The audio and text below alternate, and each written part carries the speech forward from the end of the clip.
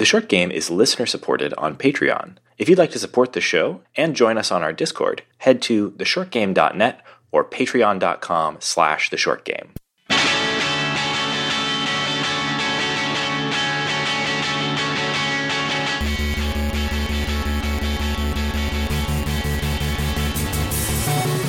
Welcome back to The Short Game, the show about short video games, games that respect your time. I'm Reagan Kelly, and I'm joined this week by two fine co-hosts. Laura Nash. Nate Heininger. And this week we are finally talking about Deltarune. Many apologies to the several persons on our Discord who have been requesting that we talk about Deltarune and cover both chapters 1 and 2 for literally years now. When did this first chapter... We're only talking about the first chapter this week, but chapter 1 came out, I think, in 2018? Yeah, it's been out for years. Halloween, it's been requested. Oh nice. My God. Love that. Yeah, it's been out for years. It's been requested for years.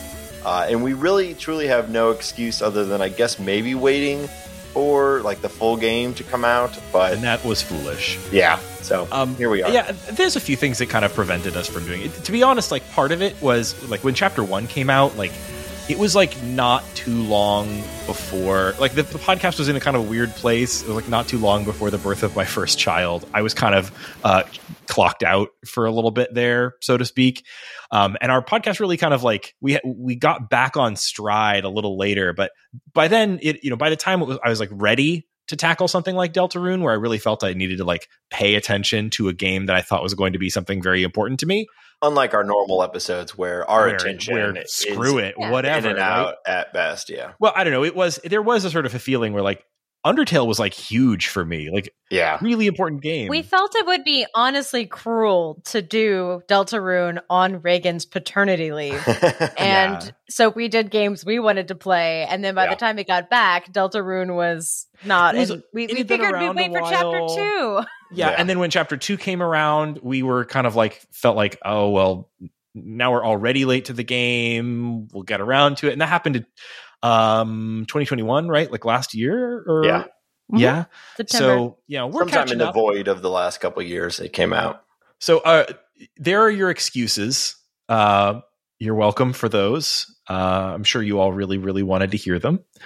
But Deltarune, I'm so glad we finally got around to playing this because it reminded me how much I loved Undertale. It's been, when we covered Undertale in 2015, it's been so many years. And my relationship with Undertale kind of changed over time a little bit. Like we were very, very hot on the tail of it coming out. We covered it on the show, and I absolutely fell head over heels in love with the game. I loved the characters. Yeah, almost everyone did. Oh yeah, pretty much everyone out there did. And then I think except Shane. I mean there's some valid criticism of the original game as well, but I think especially in the sort of the come down of having just played it, and I mean it was like the game of 2015, and I think is still referenced pretty frequently and had a significant impact on a lot of things within the space. So big game, and I was just so head over heels for it. And then I don't know, it's hard to explain this, but like something about it, it became so pervasive, so like online culturally pervasive for a while that I had a kind of a weird internal like knee jerk I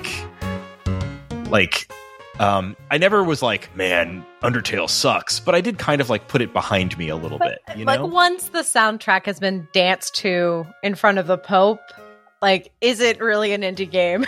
Right. Well, I mean, they were selling that stuff in Hot Topic and whatnot. I mean, it became it was a major... The answer is it is an indie game. Don't at me. Well, funny you bring up the music. I was also thinking about my sort of relationship with Undertale, and the reality is that like I hardly remember a single element of the original game, except for that I still listen to that soundtrack kind of regularly, and so that is the piece that has stuck with me the most out of Undertale, is just how good that soundtrack was. And I remember some of the feelings that I felt after playing that game, and some of those came back as I was playing Deltarune, which I know we're going to talk about. But I feel like that is a game that had a significant impact on me at the moment, at that time.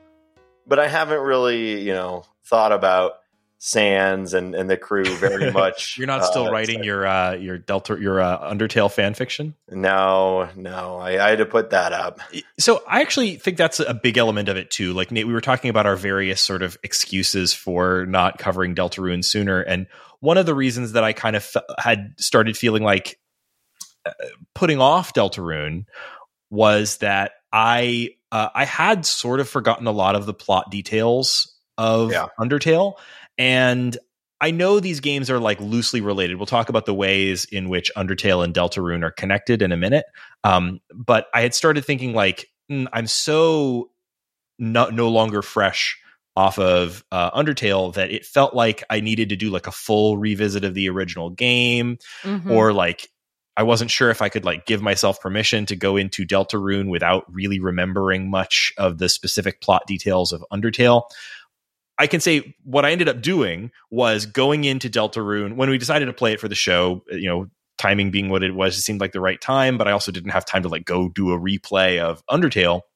So I did just sort of like go into this mostly blind. And then about halfway through playing Deltarune, I went back and listened to, I don't usually do this, but I went back and listened to our episodes on Undertale. It's a very strange thing to go back and listen to a recording of yourself absolutely freaking gushing about a video game from like, what would it have been? Years ago, 2015. That you don't remember very well. Yeah. But because it was like my own, I mean, partly it's my own words, it all flooded back to me like I remember me saying this so well. Yeah, something After about hearing me say this, I remember your own voice really brings it back. What about that could possibly trigger memories? I don't remember. Also, I laugh about this still sometimes. We have one-star review on iTunes for this show in our like, I'm sure a lot of people have listened and bounced immediately, but the one person who took the time to actually leave us a negative review on iTunes was they were upset that during our coverage of Undertale, none of us committed to a full all-kill run. Yes, that we were not valid reviewers, as nobody did the genocide run. Yeah. So, please, we're sorry. At least if you're still listening hundreds of episodes later, let us know. I guess it is time for us to issue a formal apology on that. No. I'm afraid you may run into the same issue on this. At least for me, I was not going all kill to start. No, me neither. So today we're just talking about Deltarune Chapter 1. But before we dive into talking, mechanics and story and everything else, it's probably worth just talking about this sort of strange release model here, the sort of development story of Deltarune. Obviously Toby Fox, essentially a solo dev working with, a very small team, released Undertale. It was this massive seismic hit. And then a few years later, he puts out this game, Deltarune, but he releases it in chapters. And first chapter came out in 2018. And was released for free. And Chapter 2 also released for free. If you go on Steam and download this, it basically, it still is just like a demo. The plan, I believe, is that Chapters 3, 4, and 5 are intended to come out all together as a paid product. But Chapters 1 and 2 are available totally for free. Do you know anything about the decision-making on why to release like little snippets of it rather than the full game like they did with Undertale? So Undertale was released as one big package, and Deltarune's came out as Chapter 1 and then Chapter 2 last year. And at some point in the future, 3 more chapters will be released simultaneously and cost money. And the reason that Toby Fox did this is because he said it took a couple years to do the first bit, and it's more satisfying to like think of them as separate connected games, because he said, I think the quote is, I have no estimation of its completion. It could take up to 999 years depending on the efficiency level. So I think he's just being really careful with estimates and releasing as it goes. Yeah, I have to imagine there's a degree of also like Undertale was such a massive hit, and like there's so much pressure for your follow up. And, if he made this part of it to think of it as like, well, here's a piece I can put out. I'm proud of it. I can keep sort of the I don't know, not attention. I don't want to be cynical about it, but like just keep the, people connected to him and to his product. If he really knows that like Deltarune is going to take him 10 years to make, like by time he could release the full game, it might've been too late to really engage your former Undertale fans. But releasing like chapters every few years at least keeps people engaged and connected to like the Undertale Deltarune world. Yeah, the original plan was to do the last 4, to only do one and then release the other ones as the bundle. But he said, like, quite frankly, it's hard for both creators and fans to go a long time without a release. So it was a pandemic. Yeah. Well, and it's a good chunk of game. I mean, we've covered games that are shorter than the chapter 1, 3-4 hours, maybe, depending on, how much you commit to and how long it takes you to get through parts. I think that the plan is for 7, very George R. R. Martin of him, but we'll see. Yeah, this is going to be going on until we're all old and gray. Yeah. Well, the HBO Undertale show will, really... it'll wrap things up first. Yeah. Oh my God. I also do sort of feel like this is a bit of a like giving back, like gift to fans kind of thing. I mean, ultimately it will be a paid product, but like Undertale was such a seismic hit and has this massive, very devoted fan base. It's kind of a bold move to say like, oh, I've got this huge hit, and you know what's going to be my next big project? More of the same. And there's a level to which like there could be a negative. Like if he'd released this like Deltarune Chapter 1 as its own paid product thing, I'm sure dedicated Undertale fans would have loved it, but critics, I think, would have looked at this as like, well, that's a small, slight slice, and in comparison to Undertale, there's not enough new here, et cetera, et cetera. I think it might have gotten a little bit slammed. It's great music, but maybe people wouldn't have responded so well to it.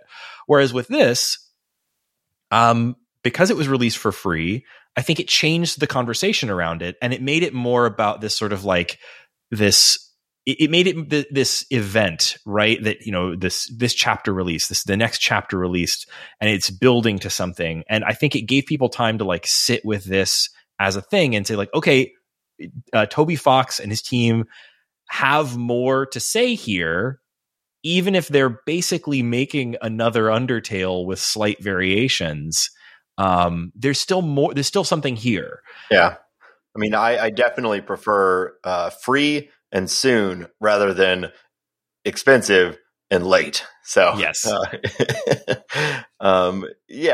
think you're right though. I think it is definitely almost. I think your goodwill with your fan base is a lot higher when you do something like this. And Undertale was fantastic. I don't think there's much of a problem with the second game being just more Undertale, even though like how many games now have basically tried to be Undertale 2 or copy all of the elements of Undertale 2. There is still something, even now we're 7 years after the launch of the original Undertale 2, that like playing at Deltarune, it's like, well, this is still very Toby Fox, and I've not really played anything else that feels and sounds like this game does, even though it's been years since the original came out. Yeah, there's so many things about his work that is very like unique to him. The music is a very obvious one. Like he's just got this sense with the music that's got these like character melodies and like leitmotifs that keep coming back. It's got this. Yeah, it's wonderful. Toby Fox score is like a very specific thing. It might be the best part of Undertale, honestly. But like other stuff too, like his graphics style is like so idiosyncratic and minimalist, but like super works. there's times where the graphics are like black screen, extremely vague, single, 1-bit white drawing on screen, but where you are. Like he has this incredible art style. And obviously he's not the only artist here. He's working with like great artists like Temi Chang, but like it can be so bad at times too, and I think that's like intentional. Like the characters, there's like little cutscenes, and there's one where a big character is like walking across the screen, and it just looks so not like walking, but the sound effects are like walking, but you're like, how is this thing actually moving in the way that it's being depicted? But it's funny. And I think it's very intentional. There's so much charm. That's why, like, when we first played Undertale, I felt like it had this kind of vibe of, like, brilliant outsider art. Yeah. Right? Like, there's nobody more inside than Toby Fox now that he's, like, the mega success. But, like, there's something about his style that has this feel of, like, it feels like finding a brilliant work by some outsider who's never made a game before, because it's so idiosyncratic. Yeah, there's a million character designs in these games, and all the enemies, all the side characters. And I think the thing that I find really charming about it is it's not childlike, but it is clean, and there's some innocence to it. So there's a lot of color, there's a lot of funny sound effects bringing them to life. I think it's not. It definitely doesn't look like an animated cartoon. This is not Dodgeball Academia. No. But very it doesn't, far from it. But like, it's a lot of like dark games also get a little gross, and it's never disgusting. Mm-hmm. It's dark in the evil, light, dark dichotomy bit, but it's never gross or disgusting or vulgar. That's another element that he does really, really well, both between Undertale and this game, is this sort of like cute characters, but not just like treacly cute, just this sort of like earnest, cute characters, a very appealing world. And yet everything has this sort of undercurrent or background of darkness to it that it really has a unique feel. Like with Undertale, it was like there was all the first time through, you're hugging dogs and everything, but then there's the lab and things like that is like truly dark. And even some of the things that seem really, really pleasant on the surface have some, characters that seem really like just cute cartoons have a sort of actual core of emotional truth to them. This is something that Toby Fox's work really, really nails, is that sort of like having actual emotional truth, even if your characters are cartoons, your story is a like good versus evil, light versus dark. There's still something going on here that's like more than that.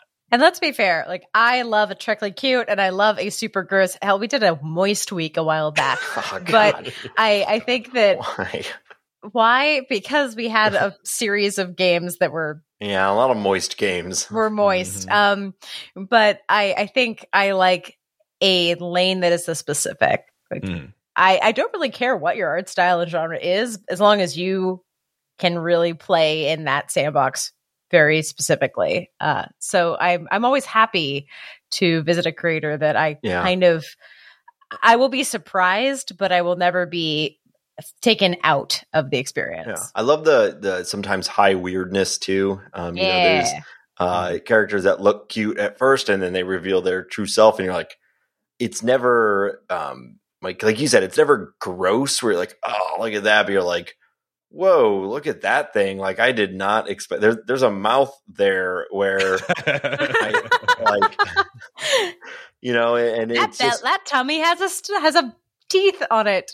Yeah, it's strange, and it's still kind of cute even still, but very, very weird. I think it's time we should talk a little bit about how this game is distinct from and how it's related to Undertale.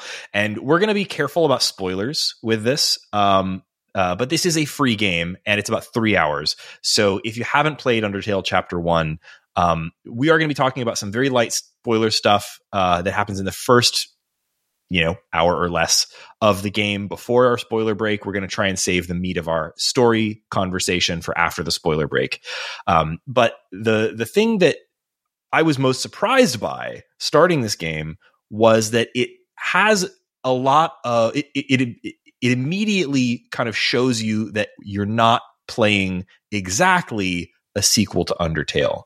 You're playing alternate Undertale, like the Deltarune, of course, the title is an anagram for Undertale. And I think that this is sort of like, it's a way of hinting at you that like, this is Undertale, but it's scrambled, or it's a little bit different. I have my personal theories about exactly how the story of this game relates to Undertale, which we can get into in a little bit. But the thing that this drops you into is, first, you have a character creation screen, which you didn't in Undertale, if I recall correctly. There's a character name. You give your character a name, but in this game, it has a whole character creator where you choose a head, a body, and legs to create yourself. It says a vessel, sprite to represent you in the game. Very spooky, Mm-hmm. What's the name of this vessel, or the vessel? What's the name of this vessel? It also asks you what you, the player, what your name is. And your blood type. Your blood type. A, B, C. Personality D. questions. And once you've taken all the time to deeply consider and create your vessel, which of course I did, we can't choose who we are, and it throws out your vessel. No, your name is Chris. Your vessel's name is Chris, which is I'm pointing out because you enter your vessel's name and your name, and it says your vessel's name is Chris, which may be important. I don't know. Yeah. It's just chapter 1. Yeah, absolutely. And after that strange beginning, it drops you into what I think is an even stranger, like, to me, it felt like you ever watch a movie and or a TV show or something, and like characters wake up and they're having a dream sequence where things are weird and scrambled. I was reminded, forgive me for my nerdery here, of like the bit in Neon Genesis Evangelion where like there's this extended sequence where it's like an alternate version where all the characters are just happy and going to high school, and like Asuka is like eating toast running to school, and Shinji like gives her a ride on his bicycle or something. It's like right in the midst of like the true like dark parts of the end of that show, and it takes some time. I forget the exact moment when it happens in the show, but it takes some time to show you like an alternate version of like what these characters' lives potentially could have been like if things were different. And they all somehow were. I was all prepared to forgive you for your nerdery, but now you've gone too far. Well, like that's what this felt like to me, because like your character is going to high school in okay. Do you guys remember the story of Undertale and the setup? No. Well, our listeners may not. Yeah. And so also Undertale takes place. And also Nate might not. So let's explain for the listeners. Sure. So Undertale takes place all in the underground, right? Hence the title. Right. It begins with a human child falling through a hole in a mountain into an underground world of monsters. And you learn through the course of the story that there once was a terrible war between humans and monsters, and many lives were lost. The humans sealed the monsters underground and created a barrier that monster souls could not cross, keeping all the monsters in this underground world forever. Many other stuff happens. We can talk about differences more later. But the thing that immediately struck me with this is they're on the surface and it's all monsters. So I spent the first like good long while of this game at many of your favorite characters of the very first thing you see in the classroom is like you wake up, you're playing as your vessel, your human character, Chris. And Toriel is your adoptive mom. What's his name? The father, Asgore, is not around, but it's implied that like Toriel and him and her have had a divorce, but he's alive, unlike it. So we know it's not after the end of Undertale, because Asgore is alive. Chris is, as far as I can tell, a totally new character, unrelated to your character from Undertale. Toriel talks about Asriel, her son, being away at college and not dead as he was in Undertale. Mm-hmm. You're living on the surface, not underground. And then you go to high school, and characters, I assume it's a high school. I don't know what level of school we are like a in high Monster school. Monster World. But, Monster High School. But like tons of characters from the original Undertale are there, but in different, they're different in significant ways. So Alfie's, the scientist character from Undertale, is there, but she's just teaching your high school class. And you get to explore the town later, much later. But like that's what you get in the beginning, is like, this clearly isn't the same world as Undertale, but it is significantly connected to it. Yeah, or it's not the same instance of the world. It's not the same moment. This is where, like, my best guess here is this is a world where the war broke differently. Like the war between humans and monsters. It made me wonder, like, is there an underground world where all the humans are living at this point? We don't see that. But we do go to a underground world, or at least we go to a dark world, but is it ever really stated that it's underground? I don't think it's the same as the underground. But they fall, Yes. So I kind of. But they also change color schemes when they fall. So this is. We won't get into detail pre-spoiler, but there is it's a portal fantasy in some ways. You go through a, dark door. It is yet another Alice in Wonderland story, just like Undertale was. Yes. But it is different in some significant ways. So yeah, without getting into the story that we're going to talk about post spoiler, like, this is it starts seeming at first like it's like a weird inversion of Undertale, or like a weird AU, like an alternate version of the story. But I think it's more complicated than that. And it's hard to really put your finger on, like, how this might be related to the original. It is nice, though, that it is pretty completely independent of the original. There's no need to rack your brain for story details. There's lots of nods to the original here, but there's nothing where it's like, remember that important detail from Undertale? You better remember it, or you won't be able to progress or something. And a reference that will make sense to Reagan and not Nate, it is very much like a shared universe of a romance novel world where the couples from one book show up somewhere in the background of another. Like, that's kind of what you're getting here, where the characters are referenced. They have no plot bearing. Oh, Nate, come read romance novels with us. Okay. Yeah. I thought, like, my first thought was about fan fiction. Fan fiction as a medium is full of AUs, alternate universes, where, like, I'm going to write my version of Steven Universe, but this is the coffee shop AU where everyone, all the gems are humans and they all work together in a coffee shop, and I'm just playing with character dynamics. Ross and Rachel. This didn't feel terribly fanficky to me, because it was as if you wrote a Friends AU, but the only background characters were like the naked guy out the window and Janice, and they weren't even plot specific, right? It is a really weird approach, and I have to feel like it's going to pay off, right? Like, I feel like Toby Fox is setting us up for some big, interesting reveal here. But again, we're only talking about chapter 1 here. And I don't think, like, there's some surprises in chapter 1. But I feel like, chapter 5 or 6 is going to have some kind of cool turn or something. Right? But this was played pretty straight as far as, like, it's a new adventure. There's you get your character Chris fall into a dark world, and a whole new Undertale style adventure has begun. And there were definitely times where I was like, am I missing something because I don't remember? Especially later when you do get to, like, explore the town. But I think it's all just jokes and references, and I at least didn't feel like I didn't misunderstand the story or anything like that because of my lack of remembering anything about Undertale.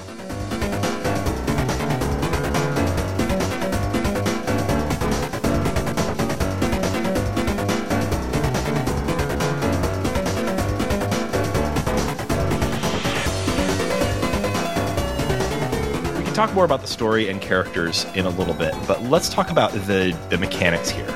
If you remember the mechanics of the original game, Undertale, then you're in very good shape here. Very little has changed, but my feeling was that this was, I mean, part of this is that we're in Chapter 1, but my feeling was that this is kind of toned down in terms of difficulty versus Undertale. Yeah, I think that's Chapter 1, though, because, Undertale was pretty easy to begin with as well, and it wasn't until you got deeper into the game and you got into those really chaotic fights that I felt like it got really challenging. And this one, there's only a few fights that aren't just your sort of run-of-the-mill, random encounter monsters, if you will, that I think are intentionally not challenging. So I suspect that it's going to get a lot more difficult as the game goes along. I have played Chapter 2 and had my first deaths in Chapter 2. Okay. Yeah, I had a couple of people get knocked down on like the final stuff, but I never had anyone die. But I'll say it to me, this was an interesting evolution of the Undertale mechanics, which if you're listening and you're unfamiliar, I'm sorry. But the idea is, I'm assuming everyone here was playing the do not kill method, which is continuing from Undertale, where you don't have to fight back or kill people, you can dodge. And it's a lot of evasion tactics, a lot of different mechanics around evasion tactics, which we can go into how this is like and different. To me, this was much more tutorialized than Undertale, where there's a lot more explanation, and there's even like tutorial lessons at some point. Yeah. Like you can spend your time actually learning to be better at those mechanics versus Undertale, which is always challenging you with a new variant of it, and it kind of, you learn it or you die. This one felt a little more interested in training you along the way. Yeah, there are a few very specific changes. The biggest and most noticeable is I'm pretty sure the way that it handles, multiple characters in your party has changed pretty significantly. If I remember correctly, and you guys correct me if I'm wrong, I'm pretty sure in the original Undertale, you pretty much only controlled the main character. Other characters would be with you, but when you went into battle mode, you had your menu for your actions that you could choose, like fight, action, mercy, item, I think. Whereas here, you have, almost from the very beginning, multiple characters. You have Chris, Susie. Oh God, I love Susie. We need to talk about the characters. Man, I was, before you could even mention it, I was going to say, I bet $1 billion that Susie is Reagan's favorite character of all time. Like, I'm surprised you don't already have a Susie tattoo. Like, what a mean girl that's also kind of wacky. Wow, and cool. Monster. She's super cool. Yeah. And also Ralsei. I hope I'm pronouncing it the same way everyone else pronounced it in their heads. Yeah, that's how I was. And like more characters come on later. So in battle mode here, rather than just managing, your own character and the little dodging mechanic and everything, you are controlling multiple characters, and that opens up some new interesting combo stuff. There's little like combo moves that happen with multiple characters. And also there's ways to do things like, set up something with one character and finish it off with another so that you can do something in a single turn. So basically an extension of the mechanics of Undertale. I found the whole thing a lot easier than Undertale. We mentioned that earlier. Like, I think you're probably right. It's probably going to ramp up that difficulty pretty significantly for future acts. And that's good. But it also is, I think, way more interested in just straight up telling you to play non-violently. The first game, Undertale, like it says on the, in the Steam description, like, hey, this is a game where you can play the entire game without hurting anyone, but it doesn't tell you, and hey, by the way, you should really do that. No, seriously, really, please don't hurt anyone. If you do, you're going to waste your own time basically and lock yourself out of potentially, important endings. This game, Ralsei Well, it's Rousey. Yeah. Yeah. Shows up early on and just tells you like, hey, don't hurt anyone. We don't have to. This is a world where we can solve our problems without fighting very directly. It's like box art almost. Though, I don't know. I've only played Chapter 1. Maybe there's something more going on here. But I believe that maybe it is a reason. But anyway. And then the other thing about this party mechanic is that like Susie is a loose cannon, right? Her whole thing is like she's a tough girl. She's fed up. She doesn't want to be here, and she doesn't want to play by your rules. She doesn't want to play nice with Rousey. And so when Susie's in your party, you can't always tell her what to do, especially not at the beginning. And she just wants to fight.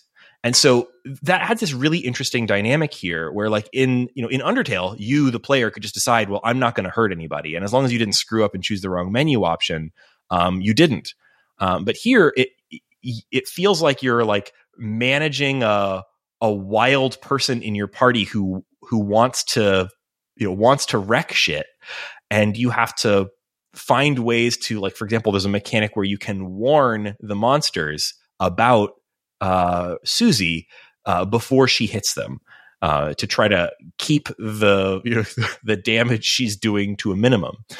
And I thought that was a really cool twist. And I hope they do more with that. I know like Susie kind of changes her stripes a little bit, so maybe they have to find other ways to express it. But like, I think that idea of like having a loose cannon in your party that you need to like restrain from hurting people is actually really interesting and added a lot of interest to the combat here. Yeah, I thought that was really compelling too, and you had these sort of competing forces of one telling you don't kill anyone, and another one saying I'm going to kill everything, and you actually have to kind of manage that person who's trying to kill everyone. Is very interesting. I also love how, or I think an interesting mechanic is that it's only Chris can do the action move, but so you'll use on their turn, you'll use action. But they can command other people, which uses their turn as well. And sometimes like the best move is actually something that you command the other two.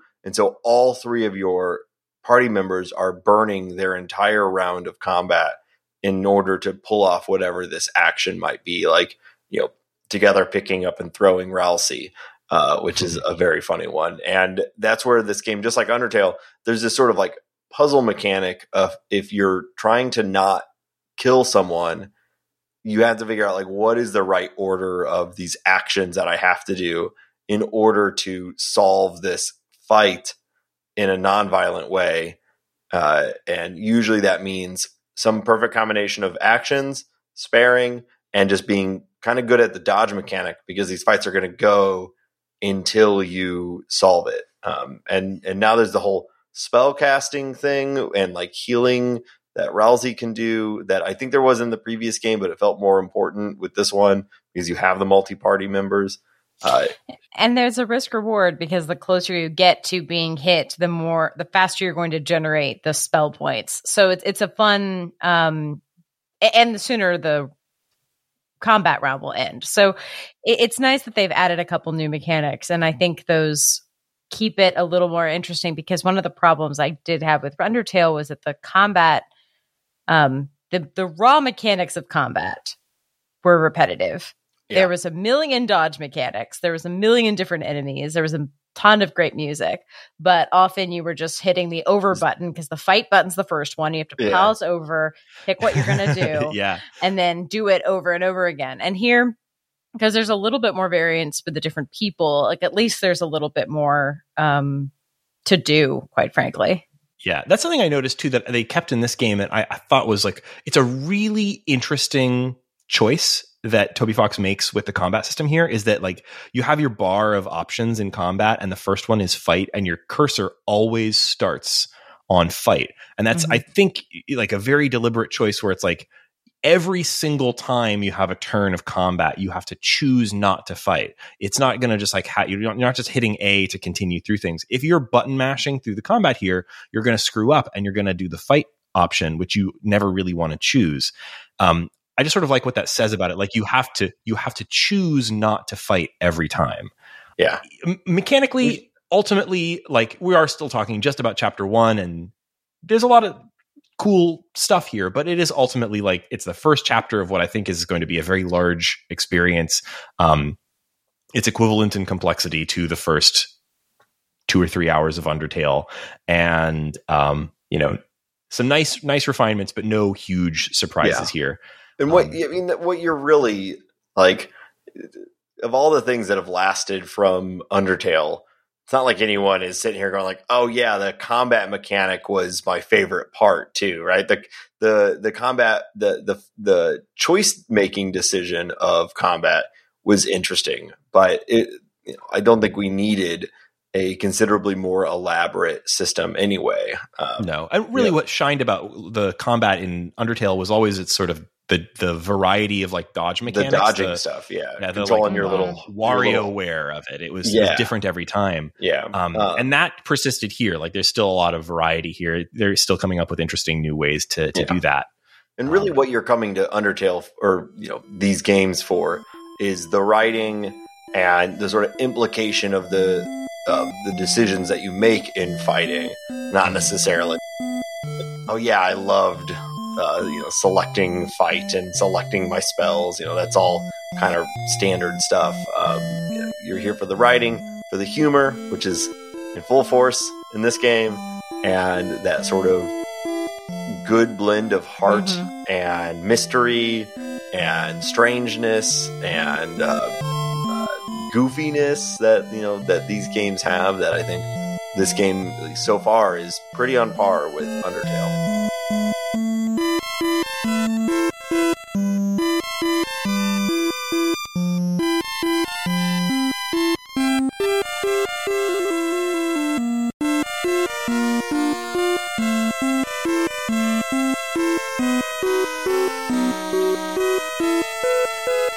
The other thing that I think is, like, talking about the ways that this is a little different from Undertale, the puzzles here are also dead easy, and in a way it kind of felt like it was making fun of itself in that way.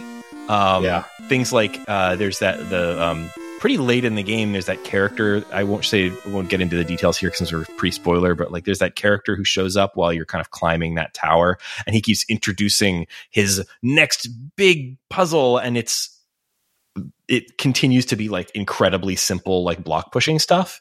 And honestly, I'm kind of glad that I never ran into an actually difficult puzzle in this. I found the puzzles in Undertale mostly to be annoying. I know Shane found them to be like a huge blocker for him. He got stuck on a lot of them, and I think other people probably had that experience too. I never got completely dead stuck on them, but I was continually like excited about the story and wanting to progress and move forward and meet new fun monsters. And every time I ran into a puzzle, it was like, one of these again, a bit of a roadblock.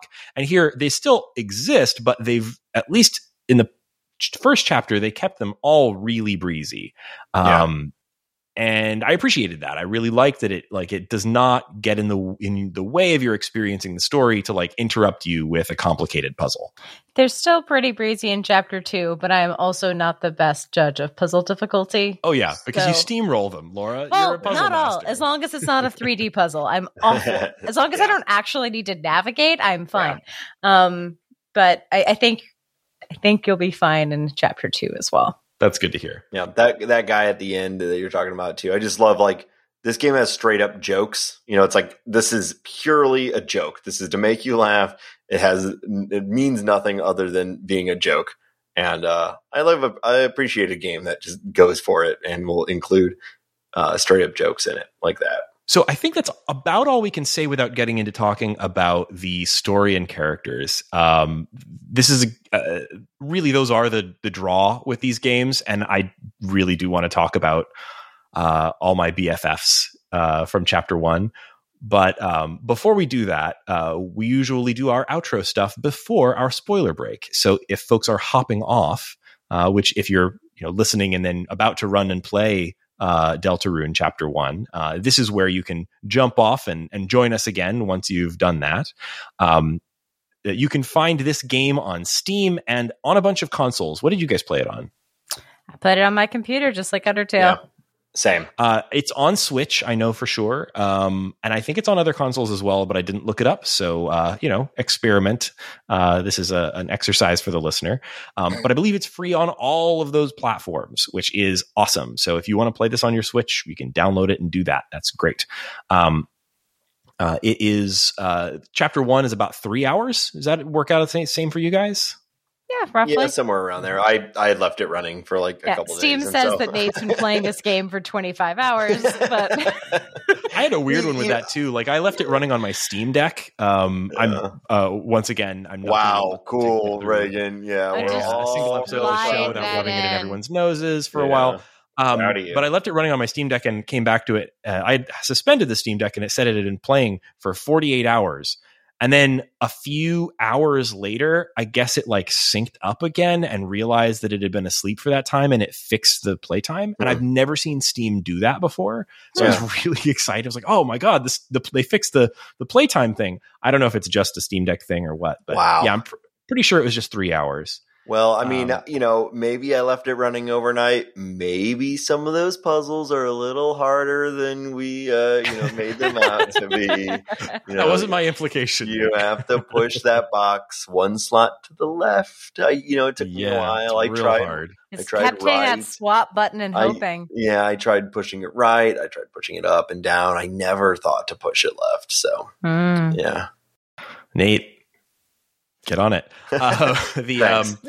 So you can find our show on the internet at www.theshortgame.net. That's where you'll find all of our past episodes, a searchable show notes page where you can look up and see if there's something that we might have covered in our many years of podcasting now.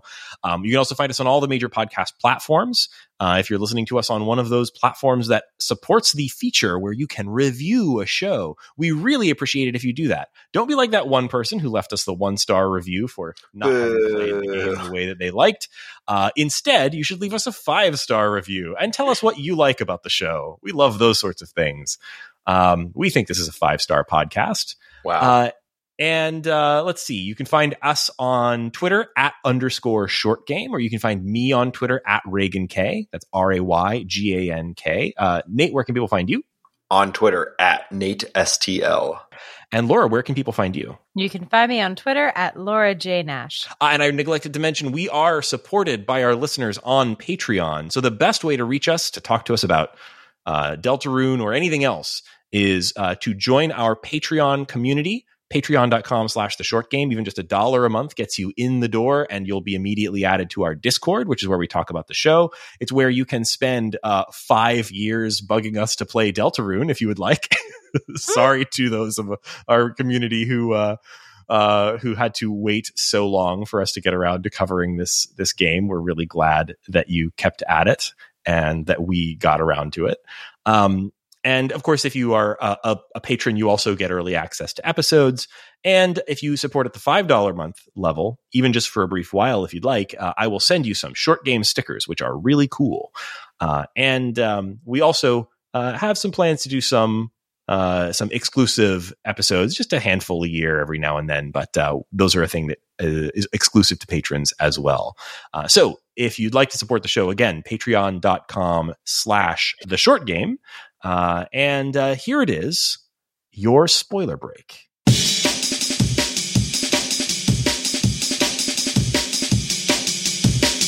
All right. So there's no dating in chapter 1. This was my biggest heartbreak. Yeah. From Undertale. I was like, some real bonds formed though. Yeah. Some definite bonds. So no dating, but you did meet the monster of your dreams. Susie. Oh, who's that? Susie. Reagan. Reagan. Me. Kelly. I thought you were talking about Chris, the main character. No, Reagan Kelly. Yeah. Yeah. I mean. As soon as she slammed Chris against the wall, I was like, "This is going to be Reagan's favorite game." What do you think I am? I'm like a.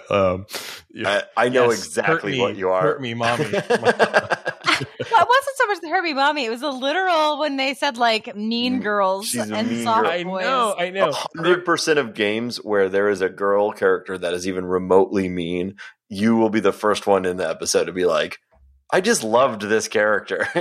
So it happened in this one too. And it's cool. Hey man, live your life, live your truth. I love it. I think it's good for you that that there are you know what you like, and it's represented in games. I think it's wonderful. And I mean, you're basically Lancer is essentially a self-insert. Being like, Susie's the coolest thing I've ever seen. How dare you? There's a lot of Reagan and Lancer for sure. No, God, just in the love for Susie and the zaniness. Susie is great though. Like, we talked about the beginning of the game, going to school, talking tutorial, going off to school, having your class with Alfies, and then Susie's the troublemaker in class, and she gets sent to go get some chalk, and her bad girl thing she does is eat the chalk. She ate the chalk. So funny. And you and her have to go into the supply closet to get the chalk, and that's where you enter the dark world. So what do you guys think is going on with the dark world? Like, I know we're skipping ahead a little bit, but like, what's going on there? Because when you come back, the whole room is filled with stuff. I mean, it's spoiler break. There's no rules. Right. There's no rules. Because after that, you go in, that's when you can explore the town. And because in that room, there's the chessboard knocked over. There's all the decks of cards. It's like a cabinet full of cards. Yeah. Yeah. The imagery that you just went through in the game. And I was like starting to expect there to be like in the real world now and you were there and you were there. It was definitely, the end of Wizard of Oz, right? It's exactly that. But time has actually passed. No one knows where they went. And they both have full obviously memories. They were in there sniffing glue in the supply closet. Yeah. So there is, it's definitely not like it's one of those things where, it didn't happen or whatever. Like it clearly, or at least to me, it seems like it clearly happened. But, why? I hate nothing more than it was all a dream. Oh yeah. I mean, it's a trope for a reason, Yeah. But this is not that exactly. It's clearly like something weird going on here. And I'm going to be quiet because this is touched on in chapter 2. Not explained, but there is more information given. So I assumed, looking forward to that. They fall into the dark world and pretty immediately meet Ralsei, who is like, "Oh, good! I'm so glad you're here. You fulfill the prophecy." And at first, and I still kind of feel this way, I feel like there's something else going on with Ralsei. Now, obviously, we saw their true, who they actually are at the end. But still, like, I don't know. I felt like there was this, like, darkness under Ralsei, even though they are, like, the most friendly, like, kind person in the entire game. Ralsei says that she's been just hanging out alone, waiting for you to show up. Yeah. So what do you guys think is the deal with Ralsei? Because this is again, we're in spoiler territory, so we can talk about everything. Like at first, Ralsei has this very cool, unique sprite. I kept mixing up Ralsei's gender. He's got this sort of all black sprite. He's under a hat. He reminds me a lot of like a Final Fantasy mage. A mage, yeah. I got the same thing. Although with like the cute glasses kind of poking out of the darkness. Well, they make jokes in the game about the like standard party formation in like a JRPG with like a healer, a mage, and and so I do think there's some degree of attempting to make Ralsei look like a like Final Fantasy mage, basically. But of course, towards the end, Ralsei takes off his hat, and he is a boss monster, which is the species name that the Undertale fandom has assigned to the creatures that are the goat-like monsters that Toriel and Asgore and Azriel, or whatever the son's name, all belong to. So that immediately had me thinking, like, is this like Azriel or whatever his name is? But Chris would know that because Chris is Azriel's brother, or adoptive brother, and would presumably know what he looks like, and also he should be older than. Well, I don't know how old Ralsei is, but he certainly should be older than Chris. So I don't think we know yet what's going on there. but it feels like sort of like a lost relation of the like Toriel Asgore family. Right. Yeah, and that definitely undercut my feeling that it's something more sinister going on with Ralsei. But I don't know. Like, why is one of these boss monster types in the Dark World at all? Like all the other Dark World monsters we see, the quote unquote Darkeners, they're the more like abstract, weird monsters based on stuff like chess pieces and things. So like Ralsei is sort of unique. He says he's a prince, a dark prince or whatever, although he has no subjects and maybe never has. And he's just hanging out in the Dark World. And the weirdest thing about Ralsei to me is that if Ralsei goes down in a fight, it's just a pile of clothes on the ground.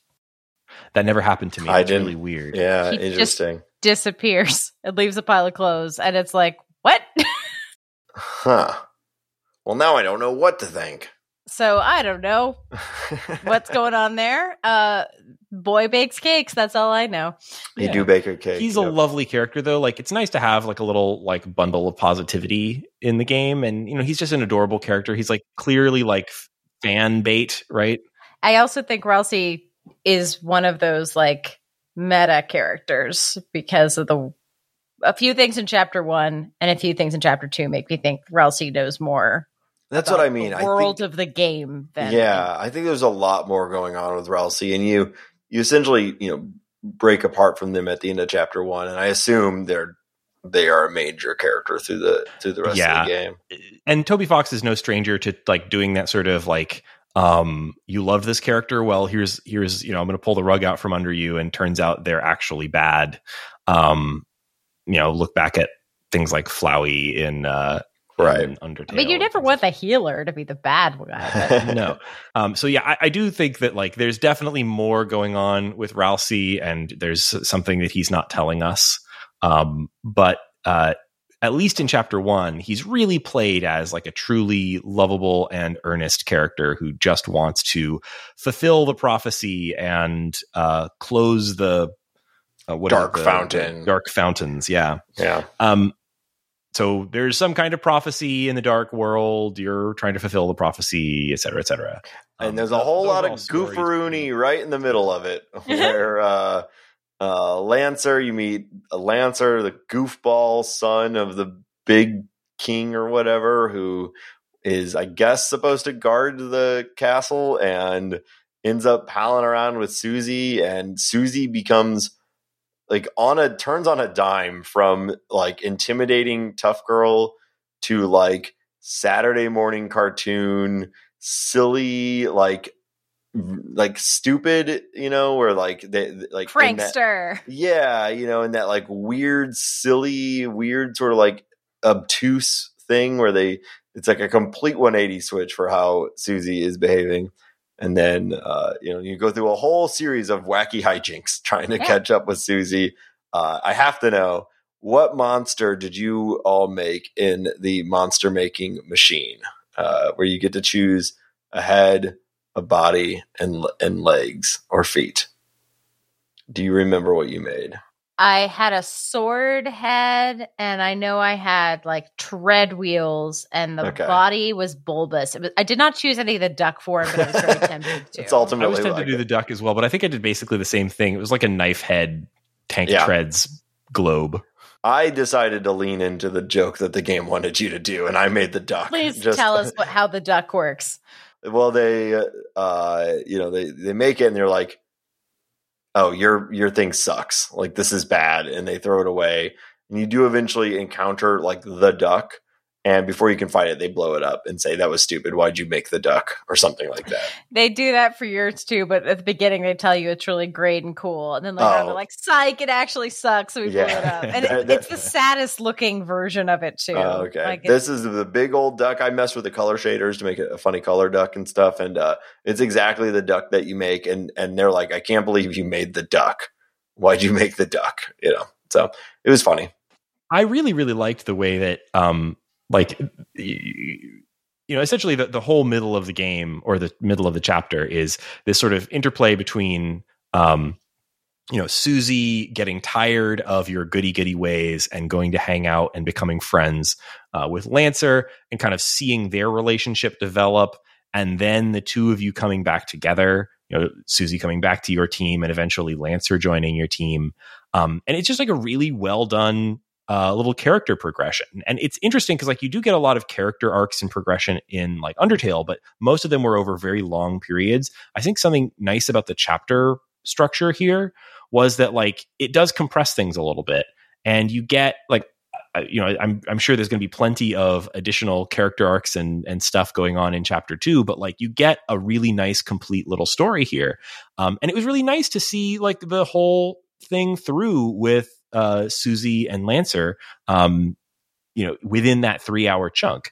I thought they were really that relationship was really well handled. I really liked watching them all Susie needed was like somebody who was like sincerely wasn't going to give her shit and was like thought she was extremely cool, and all Lancer needed was someone willing to hang out with him. Yeah, and Lancer needed someone to laugh at his dumb jokes, and Susie also needed someone to laugh at the dumb jokes. Like I love the pairing. I think Lancer is adorable. And I have a fun fact is that so Toby Fox credits the whole reason for making Undertale was from Cano Tynes Art, who was someone who made a deck of 52 playing cards. And Lancer, Rudin, Clover, Happy, and the King were all part of this deck that they made for a design project. And that art style was so cool to Toby Fox that he's like, I got to make a game around this.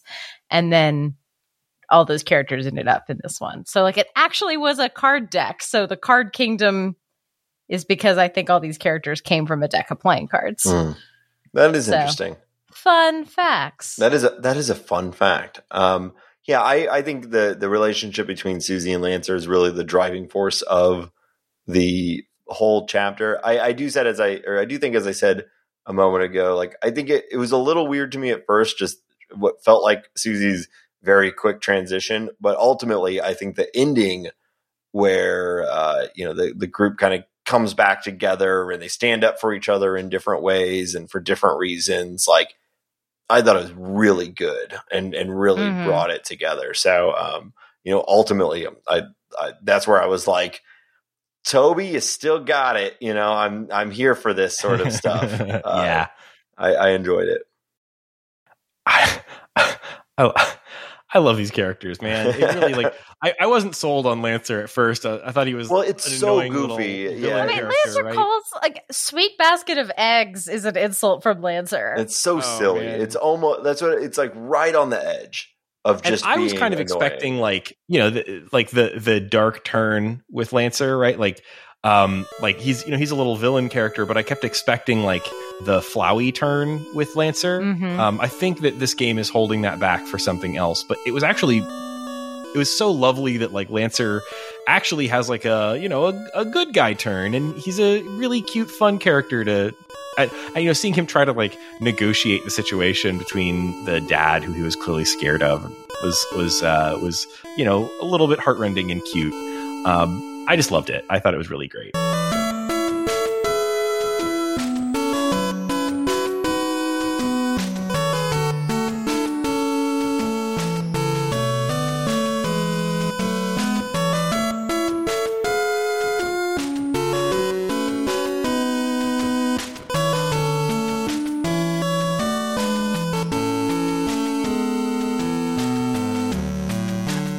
I will suggest that if you're fired up about Chapter 1 and you want to go look up videos with fan theories, that you don't do it until you've reached Chapter 2, because I've yet to watch a single one that doesn't involve Chapter 2 mentions. Okay. So, like, we're in safe place here. Maybe don't go on the internet. And well, and we're going to do an episode on Chapter 2 eventually as well. So yes, yeah, and probably fairly shortly. Like it's not going to be our next episode. We've got probably a Playdate episode coming up soon, and we've got a couple of other things on the short list. We couldn't play any dates in this game, so we're doing a Playdate episode. Thank you. Good one, Nate. Good one. And I will say, while we've been recording, our listener Kirk has been chiming in with theories. However, we'll keep those to chapter 2 because they're safer discussed with more information. That's true. Yeah, I'm eager to do some speculating about the world of Deltarune, but maybe it's best to leave the rest of that for after we talk about chapter 2. So if you, listener, have theories about the world of Deltarune or your favorite bits that you think are maybe tied back to Undertale or that are showing something that you think might hinting at things that might be coming, let us know, and we'll talk about that stuff in our next episode on Deltarune, which will be coming pretty soon. Can't wait. So, do we want to talk about the ending to this chapter? Because it is probably the most dramatic moment of the game and was like, I almost dived immediately into chapter 2 when it happened. It was such a wild moment and interesting cliffhanger, but then, life intervened. Somebody want to explain what you think happened in that last moment? So you enter, it's good night. You say good night to your mother. You go to bed. You crawl into bed, and then there is a scene where Chris gets out of bed and does not seem to be in control of their body. And there's some like zombie-like movements to the middle of the floor.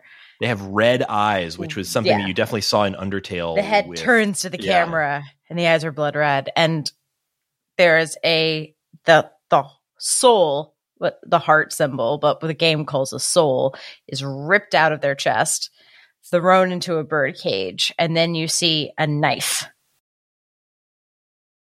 Darkness, end of chapter 2. Yeah. Something that I didn't notice at the time, but saw referenced when I was trying to read some things about the end of this chapter is that you lose control of Chris during this segment. It's a cutscene essentially. Mm-hmm. But once the soul is torn out, if you wiggle your joystick, the heart wiggles. So it kind of implies to me that you as the player are controlling the soul, and by tearing out the soul, it's like severed the connection between the player and the vessel, so to speak. Interesting. I do not know what's going on with this. I'm very curious. Laura's obviously played some of chapter 2, so perhaps some of the implications of this are more known. I know the resolution of this moment. I do not quite know. I do not know more than that necessarily. Yeah, so it is a bit distressing to think that perhaps we're playing a soulless vessel, a husk of some kind, through the rest of Deltarune. But I'm really curious to see where this goes. What happened to that soul? Yeah, and everyone keeps telling you look a little sick, and Chris is normally quiet. People are you're acting different, and it's unclear if it's because you have taken Chris on a portal adventure or if it's because you have taken over Chris on a portal adventure. Yeah. It's all very... And I especially wonder, again, I haven't started chapter 2 yet. I especially wonder, how are they going to handle the heart for the dodging mechanic in chapter 2? Because if Chris rips out their heart at the end of this, or their soul, that soul is a very physical thing in Undertale, and every time you're in combat, you have the visual of that soul on screen, and it comes out of Chris to enter the little square on screen to do the dodging. So I'm wondering well, what does this mean for chapter 2? I'm really eager to see. I'm sure we'll talk all about it. There was a lot of weird responses from people in the town that I didn't quite understand, that I was hoping I would understand more as the game goes along. Because also, why is the town all? It might just be video game stuff, but the town's completely blocked in too. Every street is blocked off. Some of them with police tape.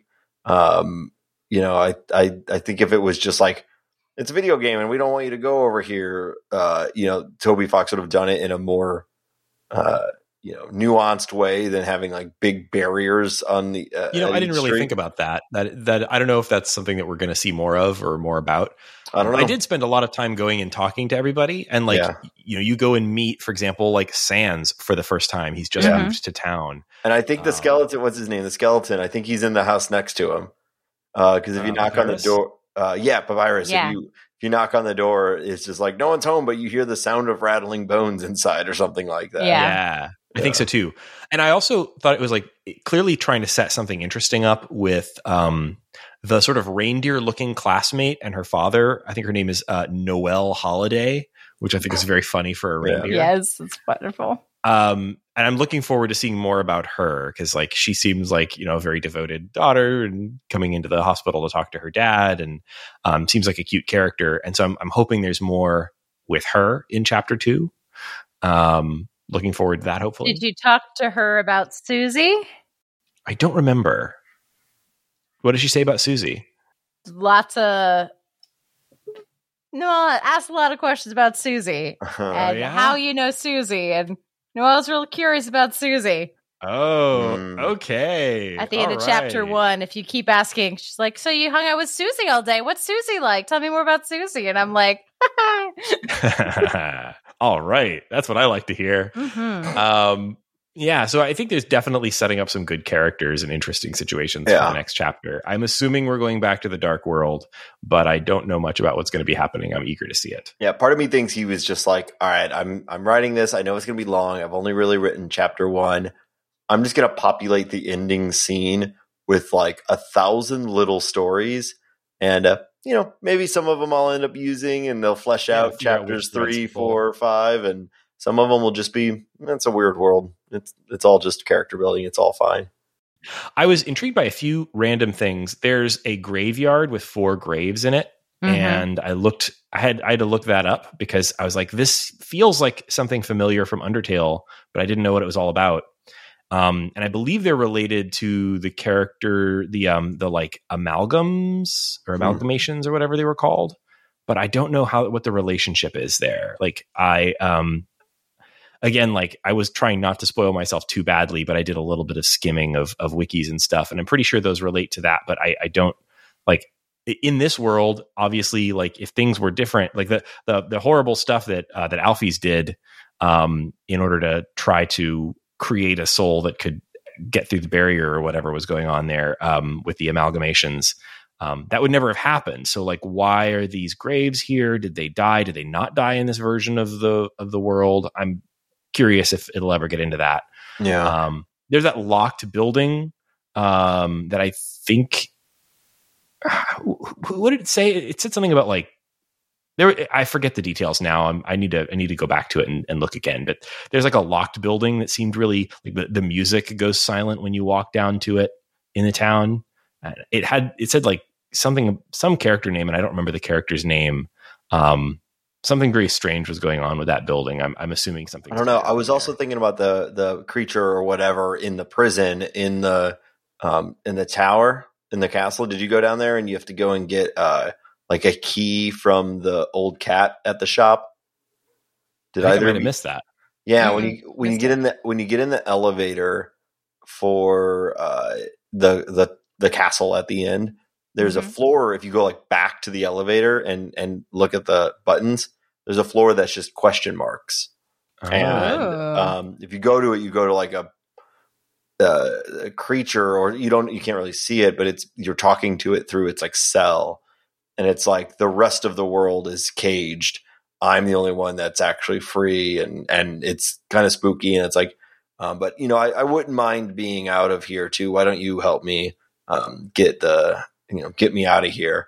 And it's like, go talk to the old shopkeeper. And then if you go and talk to the old shopkeeper, they're like, yeah, that thing. Yeah, I was a part of putting it into the cage. But you know what? Maybe it's time to introduce a little chaos into the world. Here, go ahead and have half the key. You got to get the other key parts before you can let it out. And then it's kind of like a riddle that I was like, well, I want to solve this, but I want to get through chapter 1 to talk about it for the show. So I didn't follow through with it. But I don't know, some sort of eldritch horror, I guess, that you can, or Undertale is probably like a puppy or something that's going to come out whenever eldritch dog. Yeah, but it sets it up as like, it's a chaos being that is like locked in the castle. So I'm assuming be able to go back to it, but maybe not. I don't know if it's just an exclusively chapter 1 thing that I just like barely scratched the surface for.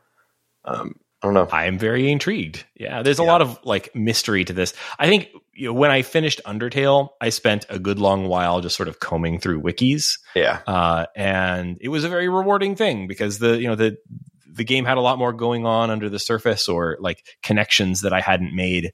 And I feel like that's gonna come here too.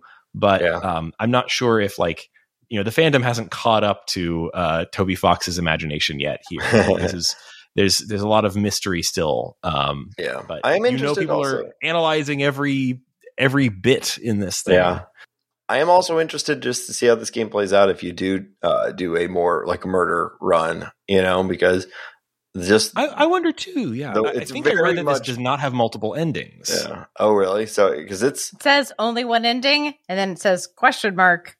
So right. Who knows? Yeah.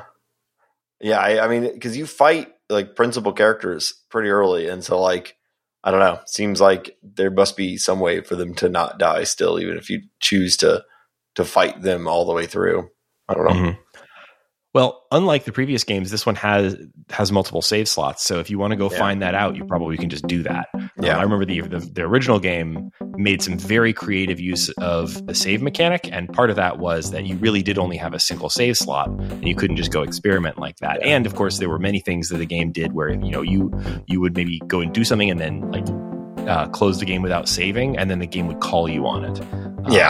Which is wild and very fourth wall breaking. So, and that's you can copy your save file to another one, and it has cool little weird text.